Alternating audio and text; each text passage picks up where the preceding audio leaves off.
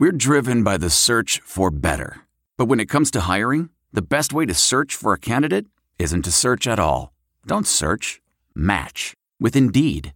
Leveraging over 140 million qualifications and preferences every day, Indeed's matching engine is constantly learning from your preferences. So the more you use Indeed, the better it gets. And listeners of this show will get a $75 sponsored job credit to get your jobs more visibility at Indeed.com/match.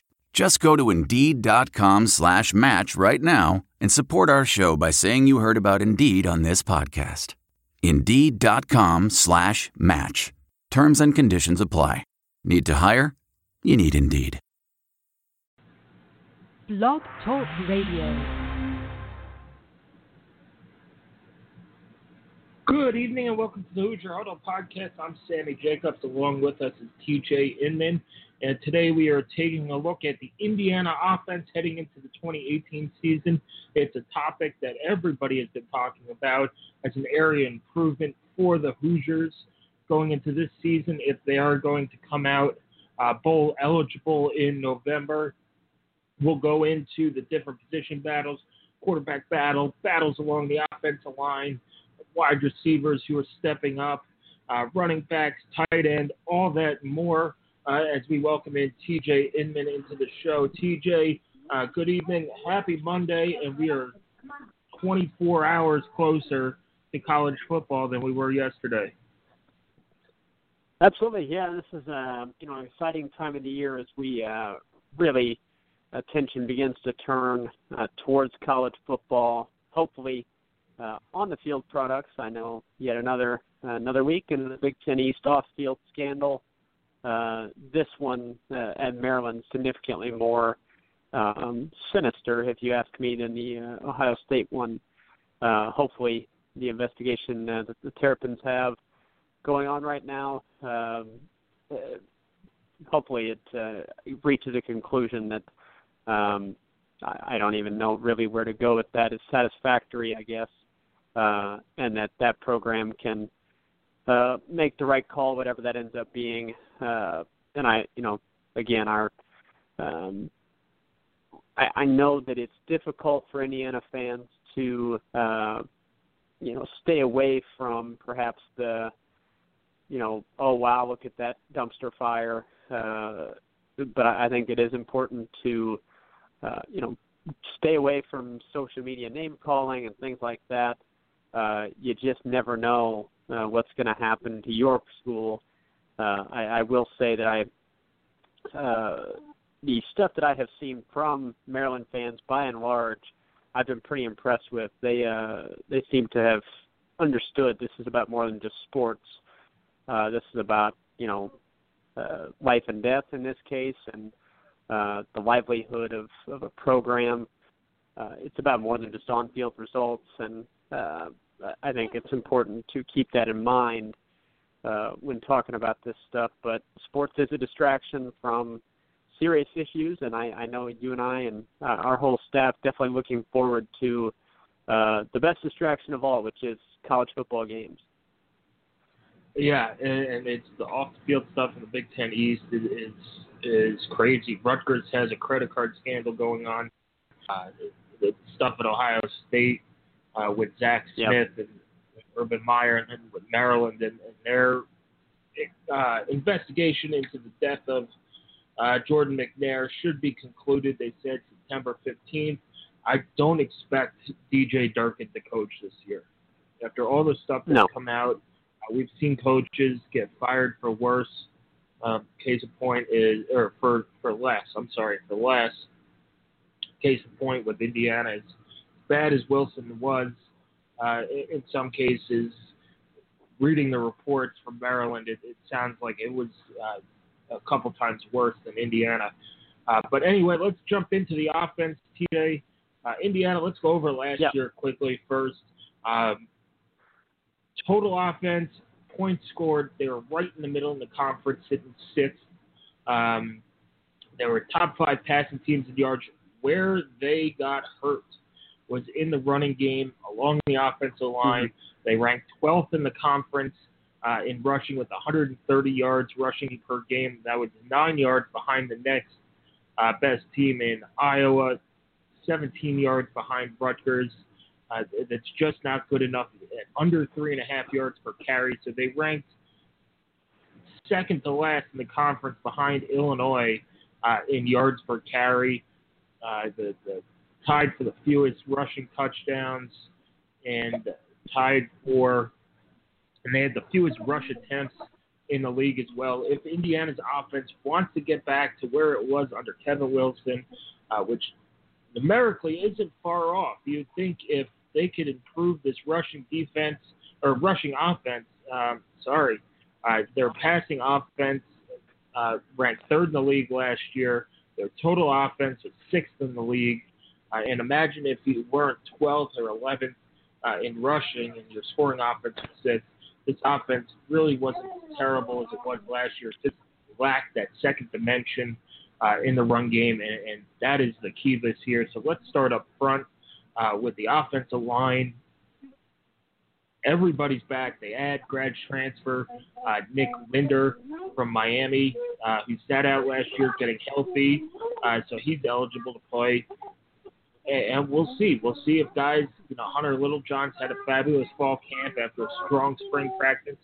Simon Stepaniak has had a great fall camp as well. He looks bigger. He's one of the guys who, when you go to practice, just looks physically bigger.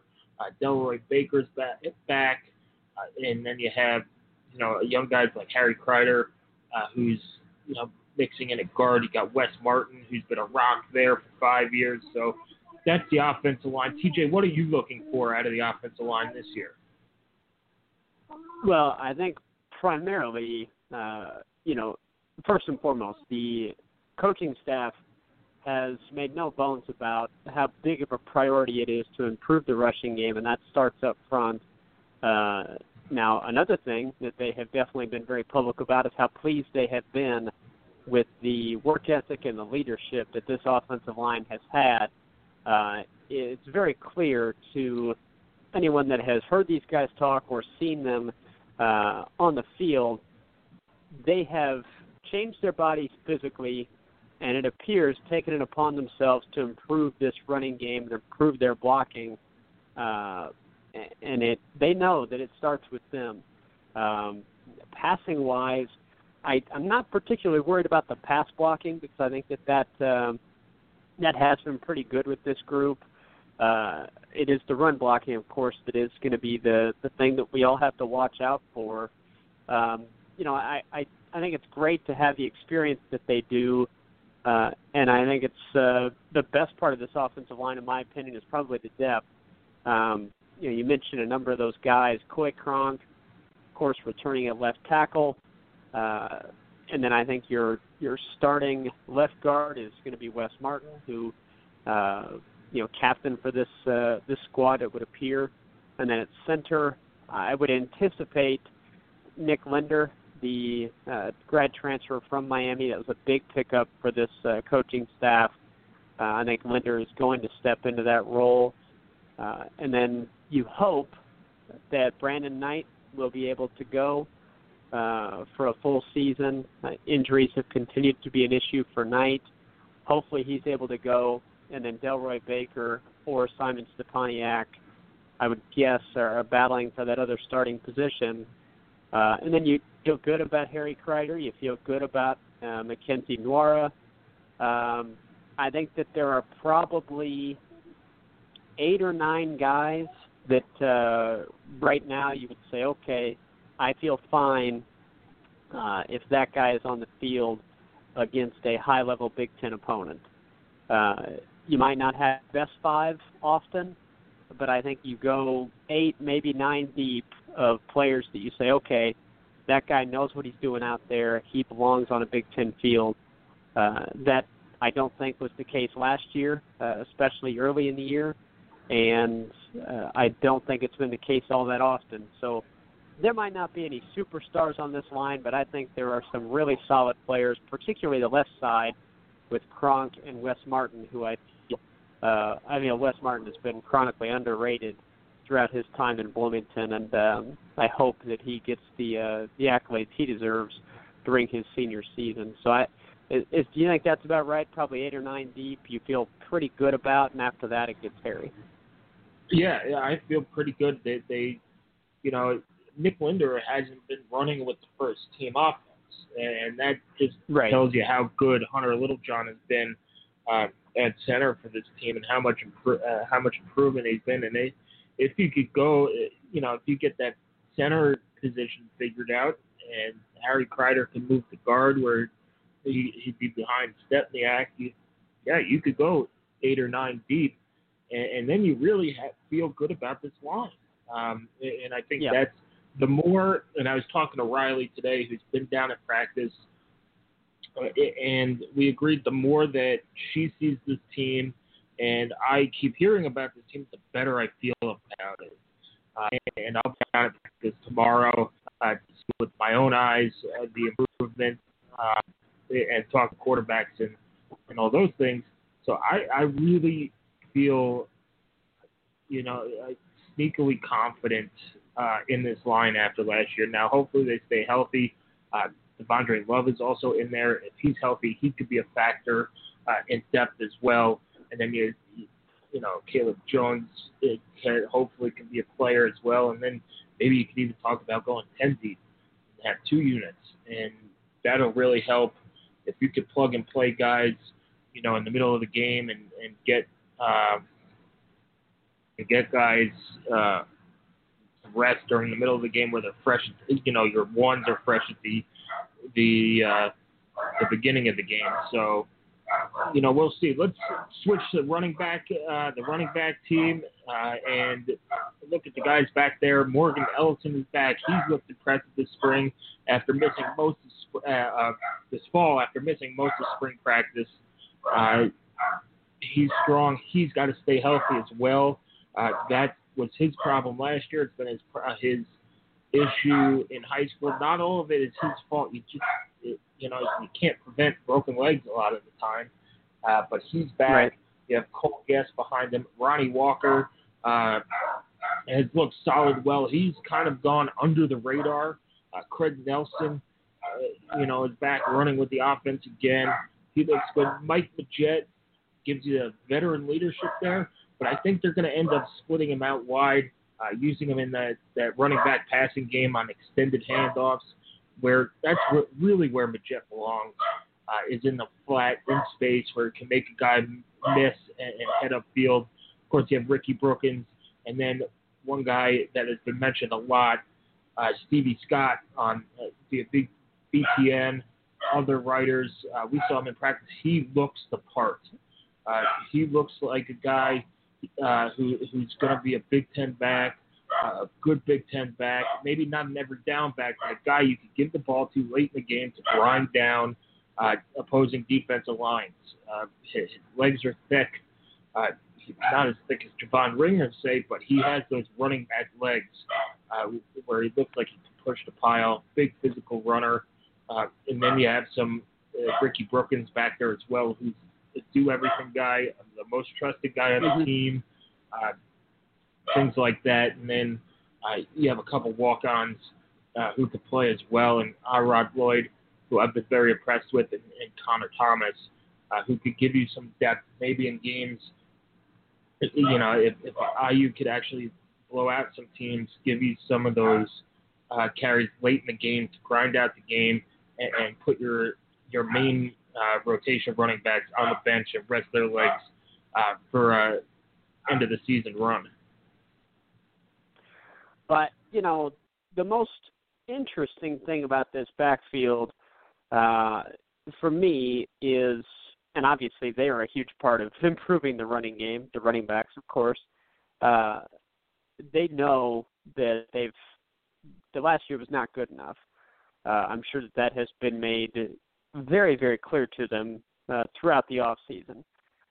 The conditioning numbers, the strength numbers, the speed numbers have improved across the board for the running backs, and they really do physically look great. Feel like Morgan Ellison and Cole Guest are your clear 1-2 at this point in time. I think Ellison looks like he is ready to be an every down, your prototype Big Ten tailback. He looks that part. You've got to go out and do it. But right now, he looks like he's ready to do that. And then Cole Guest, I think you're hoping, is able to be the complementary piece that is capable of making explosive plays, making that one cut, finding the seam and hitting it. He's always been a guy that hits the seam very hard. We are hoping, and the coaching staff and Cole Guest is hoping, that the work he has done to improve his top-end speed will be enough to turn maybe a 15-yard run into a 45-yard touchdown run. That's the hope. Is that Guest can provide some of that explosiveness. And then you mentioned Mike Majette.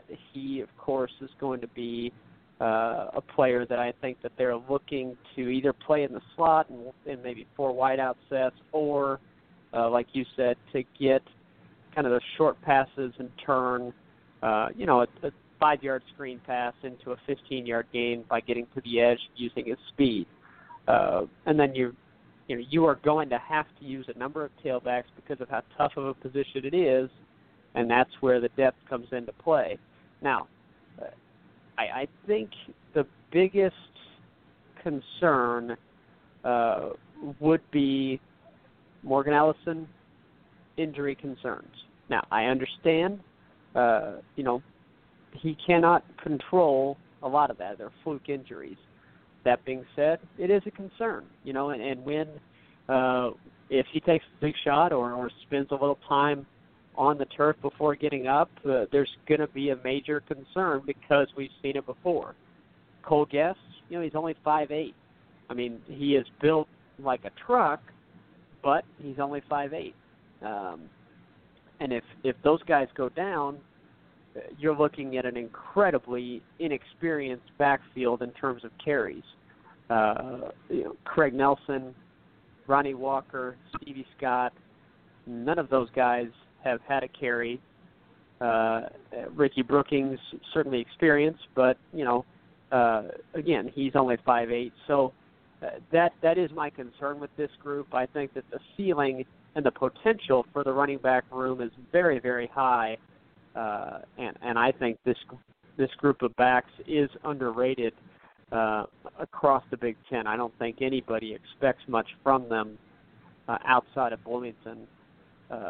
But I really anticipate Morgan Ellison going for over 1,000 yards this year. And I know that that's an aggressive prediction, but I like everything about him. I think he's a really good running back, that the only thing he lacks would be the hands to be a good pass catcher. But Indiana has other players that are capable of that.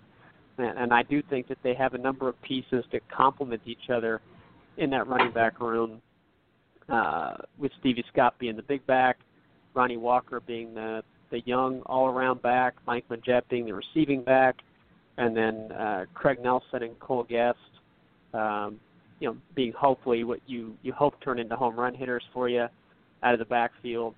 So I think overall it's a really good group, but they've got to put it together, stay healthy, and be productive on the field when it matters. And that's only time's going to tell.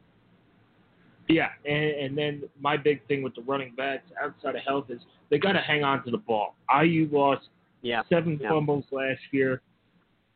They probably put it on the ground a lot more than that. You got to hang on to the ball. You cannot turn the ball over. It just kills this offense. It usually sets up the opponents with good field position, and it's just not fair to the defense to ask them every time to hold them to 3 or a punt. At some point, they're going to break and allow a touchdown. So they got to hold on to the ball and get that going. Don't forget, Reese Taylor is going to be playing both ways.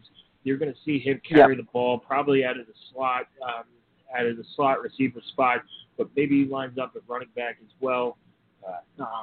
And they get him the ball out on the outside, use his speed and agility out there. So there's a lot of tools with IU to work with at the running back position that makes you feel a little bit more confident to where they're not going to finish, in the bottom third or bottom quarter of the conference in rushing this year. Let's move on to the quarterback position.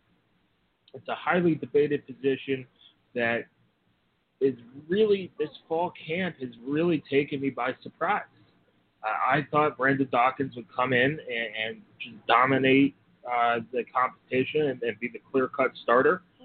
He hasn't done that. He's looked good, but Peyton Ramsey has really improved. And I'm not the biggest Peyton Ramsey fan in the world, but he has improved his arm strength.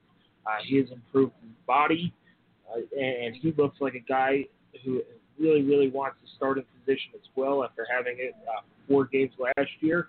My concern with him, again, is throwing that out route and really drawing the defense on great balls, but deep balls. But when I saw practice a couple weeks ago, of course, there's no pads on. He threw some really good deep balls to where if he threw those passes last year, they beat Michigan State, they beat Maryland, they go to bowl, and none of these questions happen. But my biggest question with him is durability. Every game we saw him get up limping. Can he survive a season? And that's why it was so huge to get Brandon Dawkins to come in to just give that room a little bit more depth, quality depth, a guy who's been there, been around the block a couple of times. Overall, I think he has a strong arm than Peyton Ramsey, throws a better out route. But I don't know if he's that comfortable in this offense yet. He's not getting first-team reps and things like that. But, he's taking a step back, learning the playbook, getting more comfortable in a drop-back passing scheme, which he wasn't used to at Arizona, coming from Rich Rod's offense, things like that. So, eventually, I do think Brandon Dawkins is going to be a factor this year. I do think he's going to – I don't know right now who's going to start against FIU, but that's not a terrible problem to have because each quarterback has been really good in some respect or another. But Brandon Dawkins needs to separate himself from the pack if he wants to start. The guy who's probably been the most surprising has been Michael Penix. He has all the tools. The thought was maybe he's the third-string guy going into this year. You probably redshirt him, play him in those 4 games, get his feet wet, and let him compete for the starting job next year. Well, he's having more to say about that than I anticipated. He is throwing the ball really, really well and has looked good in scrimmage opportunities with the team at practice. Has thrown a good deep ball, has learned to throw a change up, put some touch on the ball. He can run as well. All 3 quarterbacks can run. They're all in that 22-mile-an-hour over club, which Ballou and Ray say is elite speed. So they're all going to be in that group of guys who can run. But to me, right now, Penix has been running with the ones, and if the season started today, probably he's the starting quarterback. But if he starts, I think you do see maybe a 2-quarterback system rotate in and out. It's the old saying of if you have 2, you don't have 1. I think Indiana's going to play all 3 of these guys, just based on guys getting banged up, the nature of the position, the nature of how they want to use the position. Guys are going to get banged up in one respect or another. You know what? Might as well let these teams prepare for all 3 guys, put it on the table. I think maybe now you kind of reevaluate where Penix is with his red shirt. If you need him this year, go ahead and play him in the 4 games, evaluate where he is, and then if you need him to win those 6-7 games, use him. Because you don't go to a bowl this year, IU's dead in the water. So, you know what? Use him. And then worry about the future a little bit later. plus, if he's that good, he might jump early anyway, and you might just get 3 years out of him anyway. But I'm really encouraged by the quarterback position. It's not that, oh, he's going to win the job by default. Whoever wins this job is going to deserve it. And they've all looked good. They're all pushing each other, which was the goal. And then hopefully later in camp there is a clear starter, and then maybe you sprinkle these other guys in during games and things like that. Well, I think Penix has certainly been the biggest surprise. I know we heard throughout the offseason that Ramsey was really working hard. I mean, that's great. Peyton Ramsey, I think, has the respect of certainly the fan base because of how much he laid his body on the line, trying to get extra yardage as a rusher, and he's definitely more. I don't want to throw out the cliche of more athletic than he looks because he's white, but he didn't look that fast last year when he was moving, but he ended up making quite a few big plays with his legs before he was injured, and I think that that's important to remember. It was hard for him to maybe throw as effectively as he could have last season because he was injured, but gutted through it and played some more than, definitely not at 100%. Now, durability is a question. That's true. But Indiana has 3 of these guys, and I'm at the point now, I don't know who's going to start. I don't think the coaches know who's going to start. I do think there's going to be multiple guys that play. And, yes, that's a good problem to have. However, it has to be managed effectively. Yep. You cannot play musical chairs at quarterback and have none of these guys get into rhythm as you try to find one. Yet they have to be used effectively. If that means that you find good roles for Penix, Ramsey, and Dawkins, great. That is perfectly fine. There's nothing that says it can't be done. However, if it means that you make all 3 of them less effective than they could be by not settling on a player, that will hurt the team, and it will no longer be a good problem to have. It will be a problem that negatively impacts you on the field. It's up to Coach Allen, it's up to Mike DeBoer, and it's up to Nick Sheridan, and whoever else has input in this decision. It's up to them to find what's best. It is certainly not one that we're going to be able to call. We can have opinions on it based on what we see, but those guys see far more of it than we do, of course. All that we're going to be able to evaluate, and all that I really care about, to be honest with you, is what happens during those 12 games that hopefully leads to a 13. Who can produce and give Indiana the best chance to win? I happen to think it's going to be I think that there is going to be an effective game plan out there where you're able to use at least 2 of them. I don't know about all 3, but I think that there will be a game plan out there where you can use at least 2 of them very effectively and give your team the best chance to win. It's just going to be a question of how do these guys round out camp, because I think there's still plenty of opportunity for all 3 of them to earn themselves playing time. So as far as this one goes, I mean, look, if Penix is the best guy, he should play. If he's a freshman, okay. I mean, if he's the best guy and he's special and that talented and that prepared to be able to handle it mentally and physically, he should play. It's just that simple to me. You play the guy or the guys that give your team the best chance to win, freshman or not. Yeah, and that 100% has to be the attitude of the coaches. Now, talking about the speed again, Peyton Ramsey, it's not sneaky speed, but he's deceivingly fast.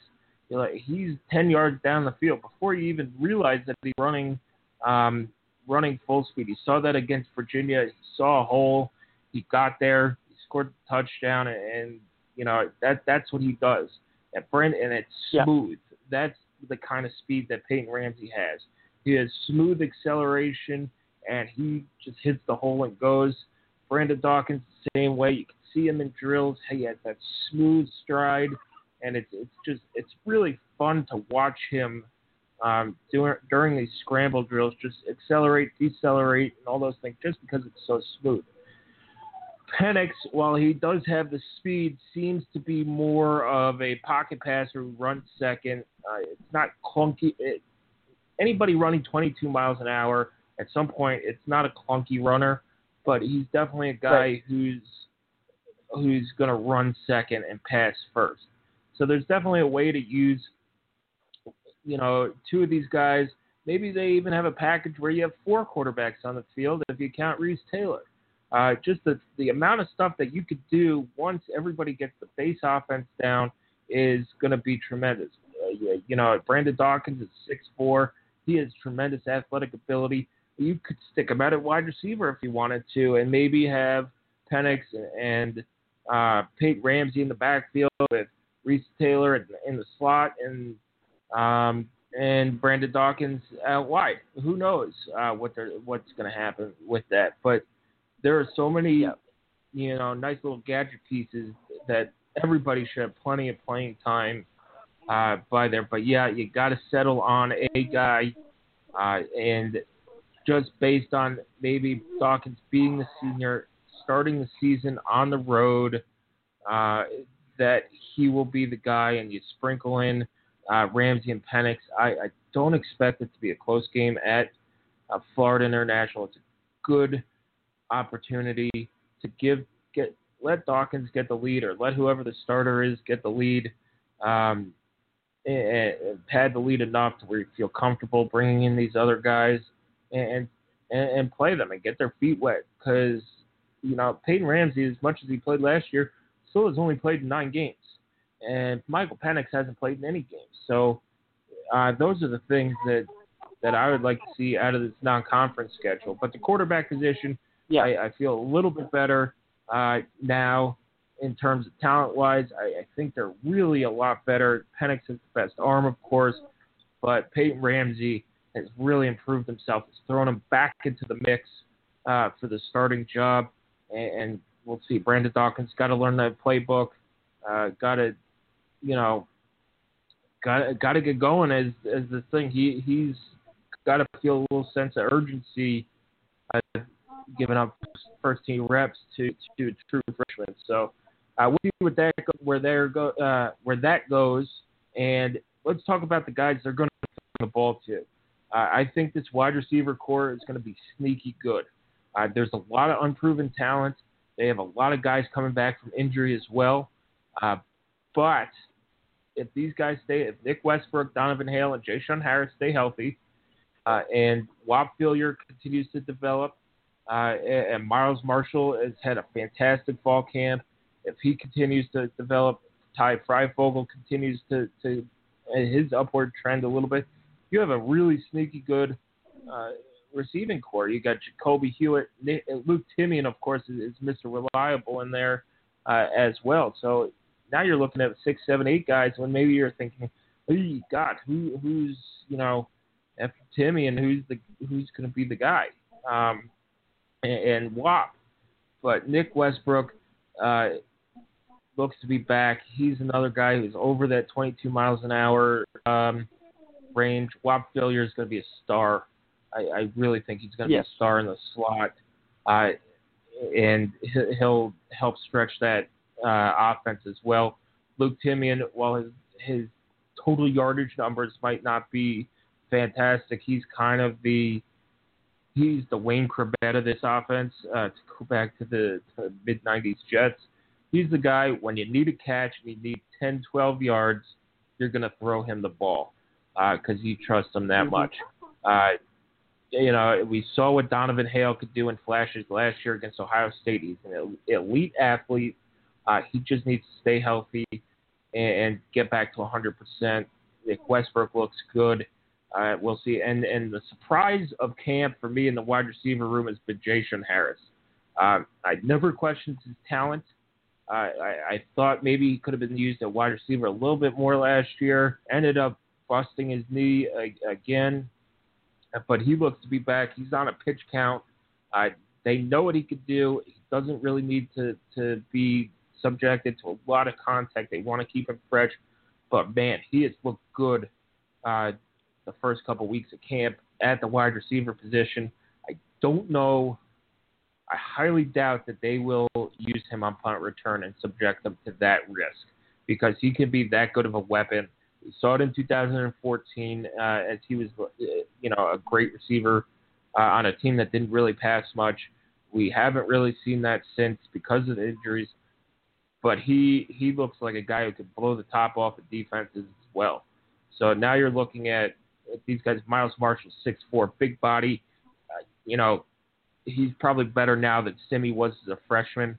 He could step into that big-bodied receiver role that Simi occupied last year. And then Ty Fryfogel's a solid receiver as well. You got a couple walk-ons who could play if needed. David Felton's a fast guy. Justin Berry's a very solid receiver. Chris Gajak has had, he had a productive spring and hopefully carries that into the fall as well. It's just this wide receiver core. It's unproven, but all the tools are there to be a good IU receiving core. Well, I think a lot of people, myself included, maybe forget how good of a season Nick Westbrook had, 2 years ago, and obviously not having him and Simi Cobbs on the field together at any point for any extended period of time is certainly something that we missed out on. But Westbrook is very capable of being an all-Big Ten receiver. I'm a little bit, hopeful, optimistic and hopeful that Donovan Hale can put it all together. And I know that was the hope last year, and he just battled an injury that never quite got healthy again. He's full go. That's definitely good. Hale, very athletic. And again, he's 6'4", Westbrook 6'3", Miles Marshall 6'4", and Fryfogle 6'2". So, you're big guys. And then Timian and Whop Philyor and Jason Harris, I guess, would be more your smaller slot-type guys. Timian will play some on the outside, and Whop, I think, is a guy that they should move all over the field and get him the ball however possible. I know that you and I are about as high as possible on Whop Philyor. We both think he is just a wonderful player waiting to happen. Your big question marks are going to be which of these guys can take the top off the defense outside of Nick Westbrook. I think the answer to that is going to be hopefully Donovan Hale. If you have that secondary deep threat, I think that really can elevate your offense. It's something Indiana didn't have a whole lot of last season, was a secondary deep threat, and Simi was unable to really get that separation against really good corners. Westbrook can do that. He's a faster player than Simi was. He needs to improve his physicality a little bit to get to that level. But, he could get there.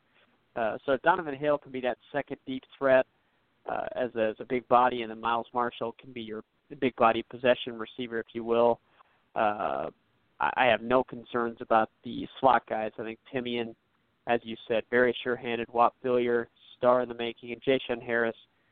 You can't help but root for a player like that just continues to fight back, and hopefully he is able to have a nice senior season, injury-free, and contribute to a winning IU team. That'd be really special because he's fought tooth and nail to make it happen. Yeah, and talk about Donovan Hale. He started at quarterback, bounced around, went to receiver, went back to quarterback. So maybe had the previous staff used him and set him back in terms of development as a receiver. That hurt, especially then with the injuries. But he's a tremendous athlete. And again, these guys, you got to catch the ball. You can't lose fumbles. Things that killed them last year, not running routes long enough for the first down, coming back to the ball a little too much, making the competitive play. Simi was as good as they get doing that. Somebody needs to fill that role. Just making the competitive play, blocking downfield, open up this run game. If they can get the deep pass going, TJ, that'll force the defense to loosen up, and right. It really should open the run game, and that's where this offense should be better. They could loosen up the defense. Last year, you could kind of guard using the loose term guard instead of mugs. You basically, if you mug Simi Cobbs and play 3 DBs the rest of the way, you can put 8 in the box to stuff that run game, and that's different. Hopefully this year you'll have to use a linebacker in coverage and spread that defense out to where you can only play, maybe 6 in the box. Yeah. And we'll see. Don't forget Reese Taylor at wide receiver as well. That's true. Another guy you could put in the slot, get him the ball in space, let him do his thing, and we'll see. It's going to be a really fun offense to watch, I think. And as people hate on the board and all that stuff, I need the jury's out for me. I need another year. I need to see year 2 in this offense with a line that can block, and we'll see if they struggle and finish 6th and 12th in rushing again. Okay, maybe you can reevaluate your offensive coordinator position. But there were times where play calling was questioned. Going back, looking at those situations, play calling was fine. It was execution, whether it was throwing a ball a couple seconds late, picking the wrong way to run on an option, or the wrong read on an option. We'll see. These guys are another year older, and we'll see what they can do. On to the tight end position. We'll see. We got Ian Thomas has gone to the NFL, playing with Carolina now. That's a big thing they'll have to replace, but they have some bodies and some depth. Well, sort of. I mean, I feel like we almost have already had to replace it last year. We did not get the Ian Thomas that we were hoping for due to the injury that, yes, he was out there most games, but, I mean, very clearly not himself.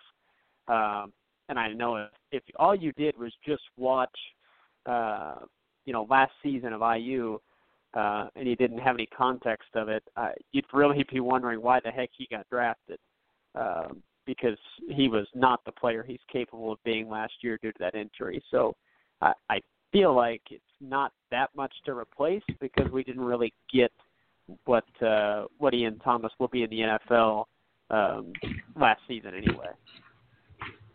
Yeah, and that was the thing. You saw Ryan Watercutter step in, and that's about it. You really didn't see anybody else step into that tight end position, but you got some other bodies there. You got Peyton Hendershot coming off a redshirt freshman year. We'll see what he could do. You followed his career in high school. We have Austin Doris as well. Just expand a little bit more on those guys, TJ. Well, Austin Doris is a player that I know we had a ton of excitement for coming in. Things have really yet to take off for him. He's up around 260 pounds, so you would hope that he'd be able to utilize that to be a really good blocker. Indiana really has not had a great blocking tight end outside of Danny Friend for a while. Friend obviously was a very, very good blocker that, battled an injury that made him kind of ineffective ending his career, but he was a very good blocker, and that's something Indiana could certainly use out of their tight end to improve that running game. That's another thing that hurt the running game last year. They just didn't get much blocking out of the tight end group. So Doris could be that. They could definitely use him. This is redshirt junior year. They could use a step up in production out of him as a possession tight end. Hendershot, a bit more of an athlete.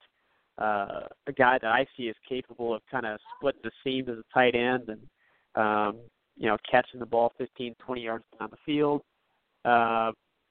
Another guy that follows in that line would be TJ Ivey. And then the true freshman that they brought in besides Ivey would be Matt Bjorson, who, again, a bit more of a blocker. In high school, could he turn into an athletic wide receiving tight end? Sure, yeah, he could, but I think you're probably looking at him as more of a blocker this year. And then Sean Bonner's a big kid at 6'3", 250. I think Watercutter probably would be your odds-on favorite to begin the season as the starter. Redshirt senior with experience that, solid all-around player. He's got really good hands, especially for a converted linebacker, kid from Fort Wayne, Indiana. I think after that, you'd probably lean towards, I would say probably lean towards Doris and then probably Bonner.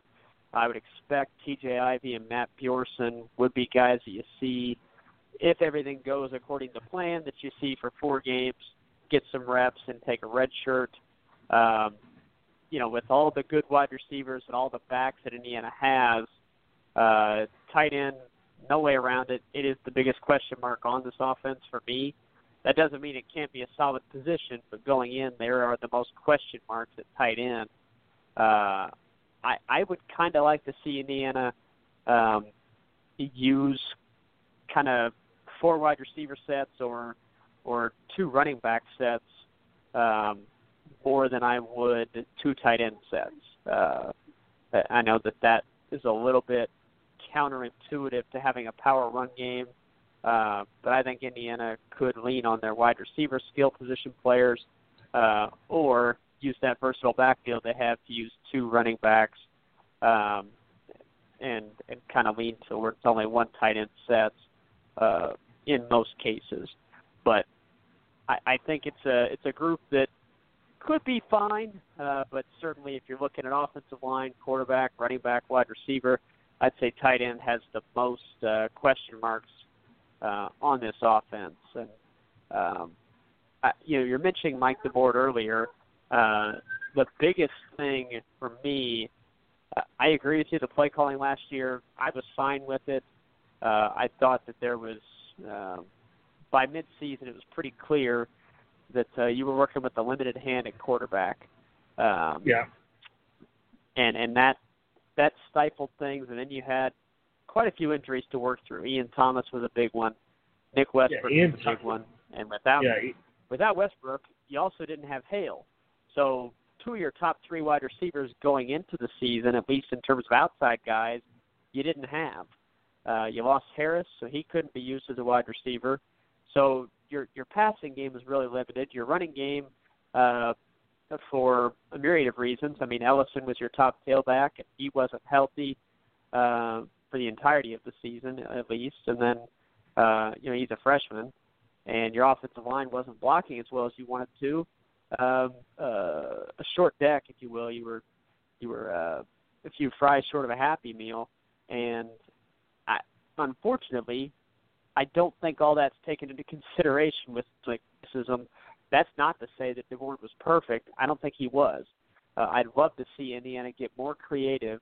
And the one thing that I will be critical about, if it comes about, because I'm not a play-calling expert, I do not know. Mike DeBord has certainly forgotten more about football than I'm going to know. So I'm not here to say, well, I do a better job. That's certainly not the case.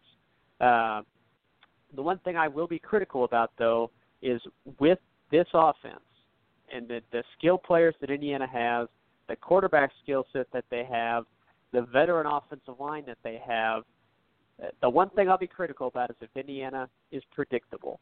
If they are predictable and conservative, I will be critical about that because I don't think there's any reason for the Hoosiers to not innovative is not the word necessarily, but if they're predictable and stale on offense and they don't utilize kind of the unique skill sets that they have, that would be highly frustrating.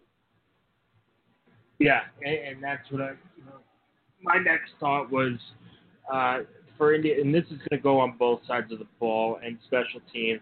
Indiana's got to be aggressive, and it's something that I asked during spring practice. We saw the Eagles in the Super Bowl pull all sorts of tricks out of their bag and really put the opponent on their heels. IU needs to do this. They need, when it's 4th and 2 inside the 10 and you're up by 3, go for it. Inside the 40, go for it. As good as Hayden Whitehead is, and he was just put on the Ray Guy Award watch list today, he punted way too much last year. I think he set the record for most punts of the season, and Tom Allen loves to use it. But it's time to be aggressive. You have the tools to be aggressive. You finally have the healthy wide receivers. That's the hope. And, you got to get up several scores on these teams and start putting them away. Sometimes that's the issue of finishing and not finishing, is you got to get up several scores because you know that you're going to get their best shot late in the game. And IU hasn't been able to withhold that. So maybe instead of having a 3 or 7 point lead, you have a 10 or 14 point lead. You have a little bit more cushion to absorb the opponent's best shots, and that's what they need to do. Now, I'm not saying they should go all Kevin Wilson and start faking punts from the 10-yard line against Ohio State, but if the ball's at the opponent's 40-yard line, and you have questions about your kicker, and it's a manageable 4th down, go for it. Set up a third down play, set up a 4th down play, things like that. There were too many times getting turnovers. Take a shot at the end zone. You look at the Michigan State game. They get that fumble inside the Michigan State 20. They ran the ball up the middle twice and then threw it away. Can't do that. You can't run. I don't want to see them run the same play over and over again, where they kind of did last year. Maybe that was Ramsey not knowing the playbook. Maybe it was him being limited by injury or being banged up sometimes. And then you had Lego throwing the ball and not really a running threat. That hurt them too, especially without the running threat on the ground that they have. So they need to be more aggressive. They're not more aggressive. It's going to be really, really disappointing. They can still win 6 games playing conservative, but IU's a team, roll the dice. See what the worst thing that could happen, that blows up in your face. And IU's had the history of doing that, so it's, we're still here. It happens. It's the worst thing that happens is you turn the ball over on downs inside the 10-yard line. If you have that much faith in your defense, that should be no problem. Yep. So we'll see.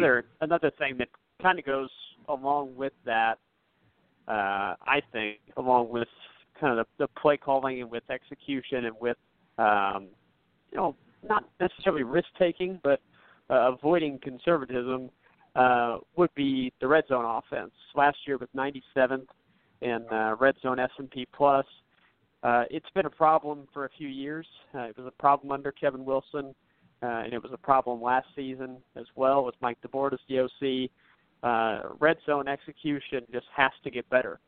Indiana cannot afford to be 97th or in the bottom third of the country in red zone efficiency. When they get those chances, they have to take advantage of it. And you're not going to score a touchdown every time. You're not going to score points every time in the red zone.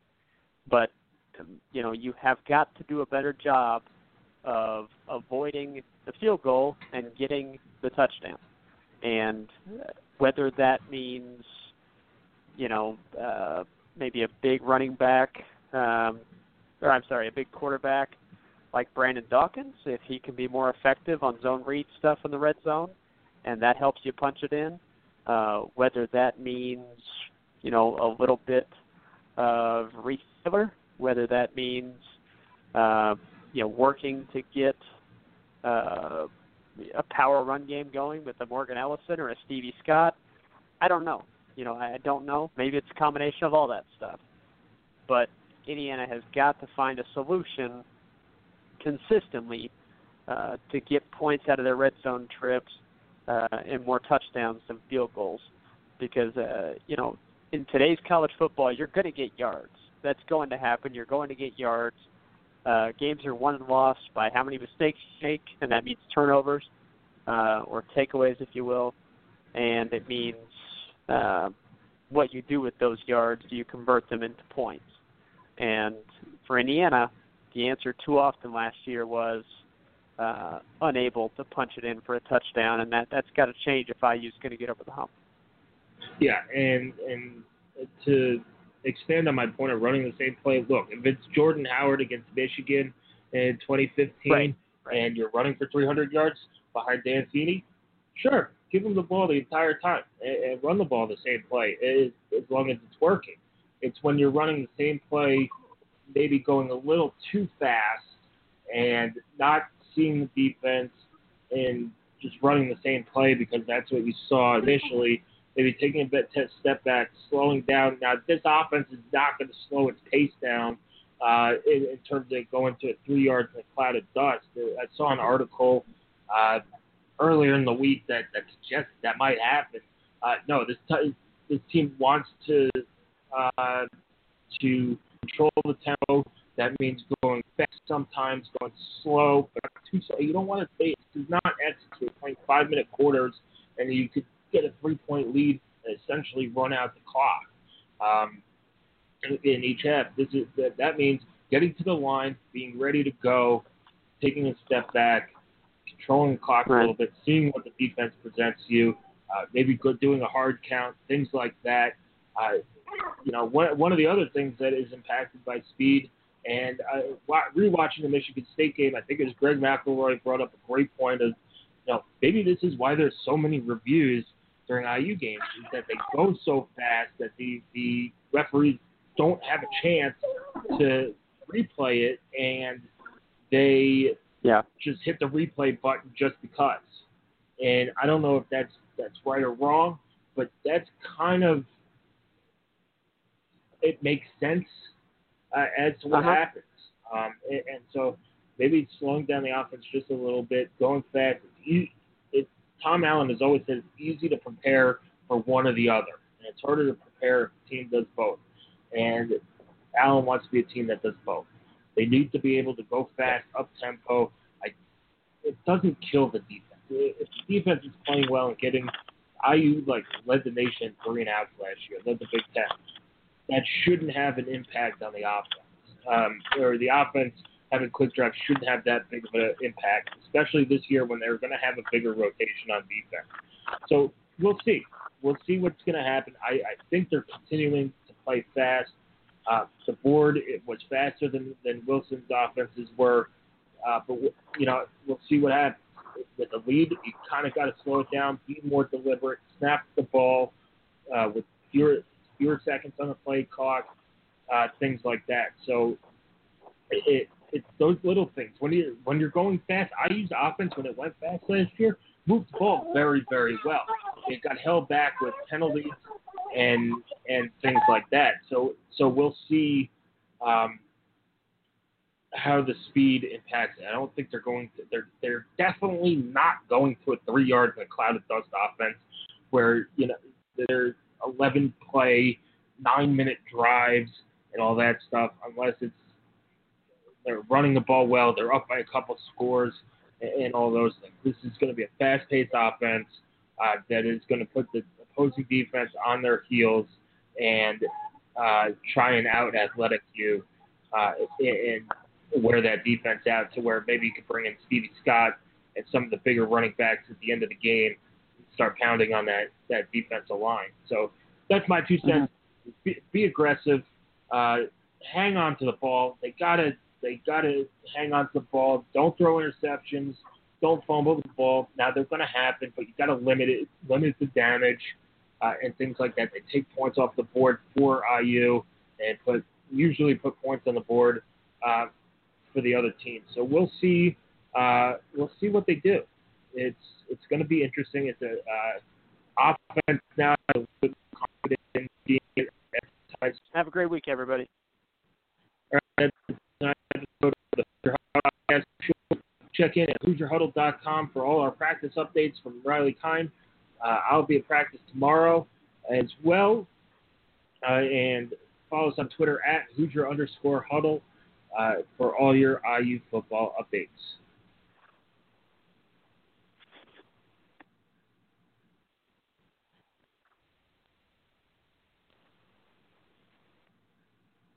This is it. We've got an Amex Platinum Pro on our hands, ladies and gentlemen. We haven't seen anyone relax like this before in the Centurion Lounge. Is he connecting to complimentary Wi-Fi? Oh, my! Look at that! He is! And you will not believe where he's going next. The Amex dedicated card member entrance for the win! Unbelievable! When you get travel perks with Amex Platinum, you're part of the action. That's the powerful backing of American Express. Terms apply. Learn more at americanexpress.com/withAmex. I want to tell you a story. It's a story about a scandal, broken relationships, gossip, rumors, money, corporate rivalry, and a broom. A performance-enhancing broom. My name is John Cullen. I'm a comedian, podcaster, and for 20 years, I was a semi-professional curler. And I want to tell you the story about how a single broom almost imploded the 500-year-old sport of curling. We felt like we were bringing a knife to a gunfight. It's the story of a superstar and his fall from grace. Well, I was being dragged through the mud. It's the story of two brother entrepreneurs with a dream. I said, that's great news. It's a story of intrigue. I still don't understand why we want to keep his name secret. The full story has never been told, so I'm going to tell it. Broomgate, how a broom almost killed curling. It was a year I'd like to forget. To listen to Broomgate, search for Broomgate in your favorite podcast app. That's all one word, Broomgate. The NBA Finals are heating up. Looking for hot takes on all the postseason action? The Old Man and the Three, presented by BMW, is the podcast to listen to for the ultimate finals coverage. Host and former NBA sharpshooter JJ Redick not only has a plugged-in perspective on the action from his time in the league, but he's also announcing the games in real time for ESPN. JJ has the ultimate insider point of view, and he's taking you along for the ride as he breaks down the best defensive schemes, dunks, and drives from each game. And speaking of incredible drives, there's no better place to tune into your new favorite podcast, The Old Man and the Three, than in a standard-setting BMW. Luxury meets power to create a wholly new driving experience. Push the limits this NBA season with the brand that set the ultimate standard. BMW, the ultimate driving machine. Man, that sunset is gorgeous. Grill, patio, sunset. Hard to get better than that. Unless you're browsing Carvana's inventory while you soak it all in. Oh, burger time. So sit back, get comfortable. Carvana's got thousands of cars under $20,000 just waiting for you. I could stay here forever. Carvana, where car buying meets comfort, meets convenience. Download the app or visit Carvana.com today. Worried about letting someone else pick out the perfect avocado for your perfect impress-them-on-the-third-date guacamole? Well, good thing Instacart shoppers are as picky as you are. They find ripe avocados like it's their guac on the line. They are milk expiration date detectives. They bag eggs like the 12 precious pieces of cargo they are. So let Instacart shoppers overthink your groceries so that you can overthink what you'll wear on that third date. Download the Instacart app today to get free delivery on your first 3 orders, while supplies last. Minimum $10 per order. Additional terms apply. CarMax is putting peace of mind back in car shopping by putting you in the driver's seat to find a ride that's right for you. Because at CarMax, we believe you shouldn't just settle for a car. You should love your car. That's why every car we sell is CarMax certified quality, so you can be sure with upfront pricing that's the same for every customer. So don't settle. Find love at first drive and start shopping now at CarMax.com. CarMax, the way car buying should be.